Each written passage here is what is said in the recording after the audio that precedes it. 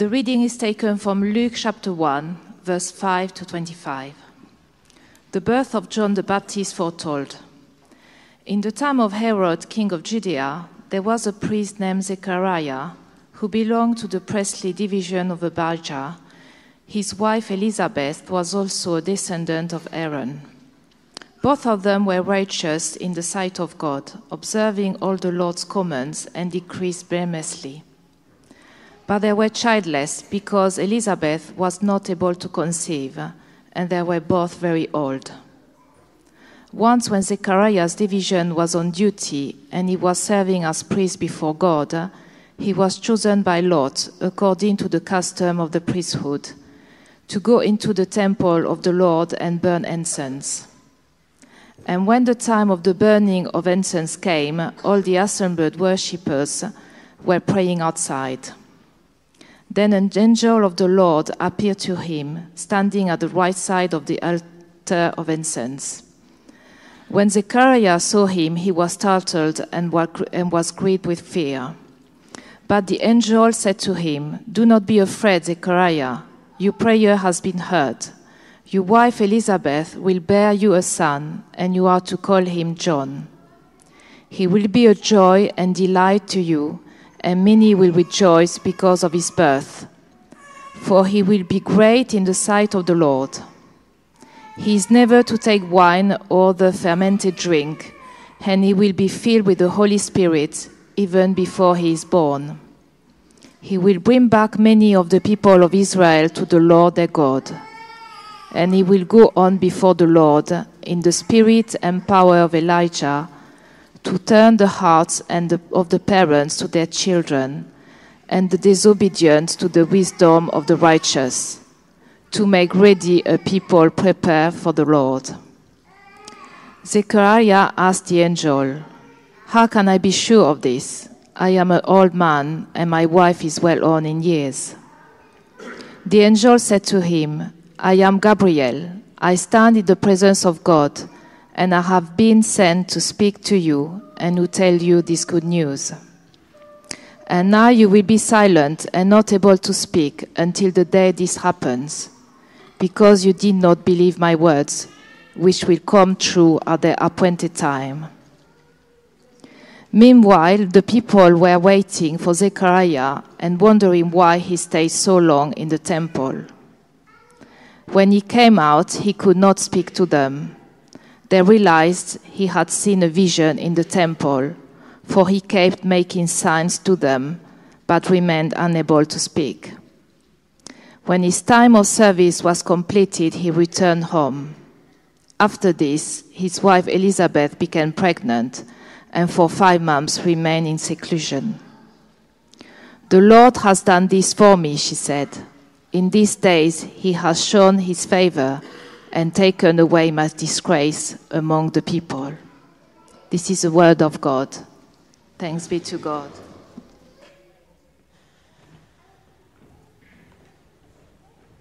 Thank you so much, Anique. Let's pray. Father God, thank you that it is Advent. Thank you for the words of Scripture we've just heard, and I pray that you would open our hearts and our minds to hear your truth from them. Amen. Welcome back to everyone on the live stream. I have a question for you. What is the best promise that someone has made to you recently? Now, you may go with something very, very holy or very, very soppy, but it's also okay for that promise to be about presents and chocolate. But maybe have a think about what's the best promise has been made to you recently. We just heard Reuben's family and friends make some fantastic promises about him, didn't we? Or maybe someone you really love has promised to visit you and your family this Christmas. Or maybe you've been promised a present that you really, really want. I'm going to give you 1 minute with the people that you're with, can be your family, can be other people sat near you, just to share what is the best promise someone has made to you recently. If you're joining us on the live stream, maybe you'd like to share something on the chat beneath the screen. I see lots and lots of smiling faces. It sounds like there are some lovely promises being shared and being remembered. Now, here's my question. How long do you have to wait until that promise happens? So we're going to put our hands up. Everyone put your hands up to start. And put your hands down if that promise is going to get fulfilled today. No? Okay. This coming week? Or a few of you? Okay. Put your hands down if it's going to be fulfilled by Christmas. Oh, very good. Put your hands down if it's going to be fulfilled by this time next year. Still a few hands up. Put your hands down if it's going to be fulfilled at the end of time, at the end of eternity. Well, you were clearly the holy people. Well done to all of you. But that's the tricky thing about promises. We have to wait for them to happen. I wonder if you can think of a time when you've had to wait for something that you really, really wanted, but you really, really didn't want to have to wait. I thought we might... I trained as a psychologist, and one of my favourite psychological experiments ever, I thought we might watch a version of it, an experiment. Now, the kids in this video are given a marshmallow and then left alone in a room with the instruction that if they can wait for 5 minutes and not eat it, they'll get a second marshmallow that they can then have too. Let's see how that turns out. I am so impressed by some of the kids in that video. I'm with the little red-headed girl. I think I would be eating it before the instructions had even finished. But for some of them, that waiting looked really painful, didn't it? Really painful having to wait. Now, I want to tell you the stories of two different couples who were part of the big family of God. So first of all, there's Elizabeth and Zechariah, whose story we just heard Anik read. And then secondly, there's Abraham and Sarah. Now, these couples are actually related to each other. It's going to take too long to explain how, but Abraham is Zechariah's great, and if I carried on saying great until the end of the service, I would be about their grandfather of Zechariah. But even though these couples lived thousands of years apart from each other, are actually very similar. You see, they were both hoping and praying and waiting to have children, but no children had come. God had actually made a promise to Abraham that he and Sarah would have children, would have many, many, many children, but no children had come. Elizabeth and Zechariah were both holy people, and they loved God, and they served him with every day of their lives and prayed for children every day. But no children had come. They waited, and they waited, and they waited. And as they waited for years and years, hope turned into disappointment. And disappointment turned into sadness. And maybe sadness turned into frustration or even anger. And bit by bit by bit, their hope dried up. And in fact, their hope was so dried up that when an actual angel, a real-life angel, appeared in front of Zechariah and said, "You're going to have a baby," Zechariah wasn't too sure he could believe it. That's how much his hope had dried up. And Abraham and Sarah had given up hope so badly that they decided to not wait on God's plan anymore and try and make their own plan, make their own fix, which is another sermon, but that caused all sorts of problems. Now, both of their stories end the same way, with the birth of a baby boy. God came through on his promise to both families, even though they had to wait much longer than they wanted. Even though there were many times when they didn't think they could trust God anymore. And even though they made some really big mistakes. God kept his promise to Abraham and Sarah. God kept his promise to Elizabeth and Zechariah. And God will keep his promises to us. But here's the tricky part.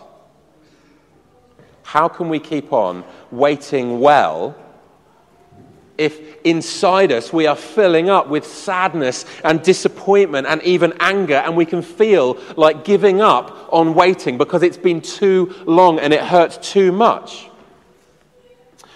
Well, the good news is there is an answer to that question. But before we look closely at what that answer is, we're going to sing again. Because sometimes waiting well takes a bit of practice. Sometimes we need to rehearse our waiting. And this song that we're going to sing, we've sung it once or twice here before, but I think we're going to go over the actions as well. This song is a great chance for us to practice our waiting. So you probably remember I promised you an answer to that tricky question. How can we wait well? But there's one more story to tell first. Because as well as having personal promises over their own lives and families, Sarah, Abraham, Elizabeth, and Zechariah were all playing their part in God's big story. God's one big, huge, enormous promise. Because from before the time of Abraham and Sarah, the world had got in a mess. Instead of living God's way, people had been going their own way, making selfish choices, living for themselves, treating each other and the world badly. Megan told us that the first candle that we light in Advent is to help us remember the very beginning of the story, God's first promise. And she mentioned Abraham and used the big word patriarch to describe Abraham. The reason Abraham is called patriarch is because he was the first person to receive a promise from God that God would be setting the wrong things right again. God made the biggest and best promise that has ever been made in the history of the world. He promised to come and fix the world, broken as it was. What a fantastic promise! And then, for hundreds and hundreds and hundreds of years, people waited. It must have seemed to a lot of those people like the world was getting worse, not better. And people must have lost hope, just like Abraham, Sarah, Elizabeth, and Zechariah did. And in fact, there are many, many prayers that we can read in the Bible during that time that say, "How long, Lord?" The book of Psalms is full of them. How long until you come and do what you promised, until you come and fix what's broken? And then, around about the time that Elizabeth and Zechariah were having their baby boy, another baby was born nearby. This one was born in a small village surrounded by animals, signalled by a star, visited by shepherds and wise men. Very good. This baby, Jesus, was God's promise being fulfilled. The promise to fix all that was wrong with the world. The promise to save people from their own selfishness. The promise to show us a different, better way to live was all in this baby. And as this baby grew up, he lived a perfect life. He taught the truth about God. He set people free from the prisons in their own minds and hearts. He healed people from their illnesses and injuries. And when he died on a cross and was raised back to life, he set people free from the sin that was holding them back from God. And we can choose to follow Jesus, to accept this forgiveness, to learn from him, to be like him. And in so many ways, our lives can change. And we can join in with God in his plan to make the world better. But for some things, we're still waiting. Even though God, through Jesus, has begun to fix the world, some things are still broken. Lots of the world is still a mess. Unfair things happen every day.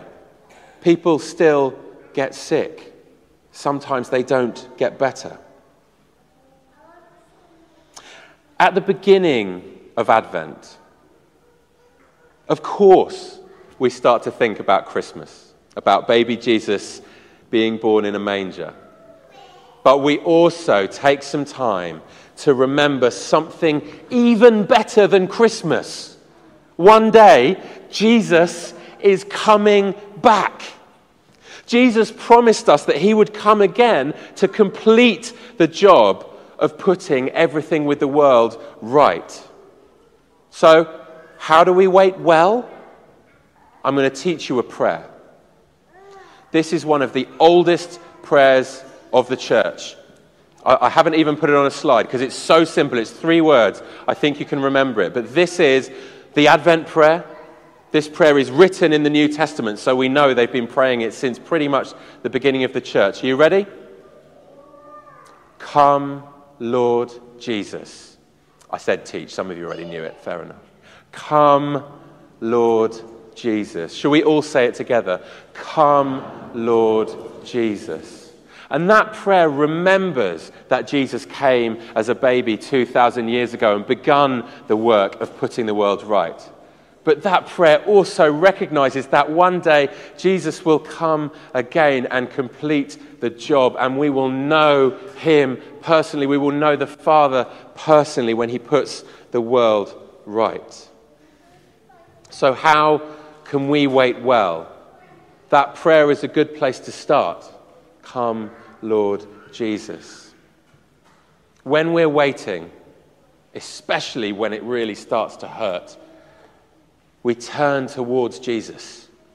We focus on him, and we can put our hope in Jesus. He's come once before, and he's promised to come again.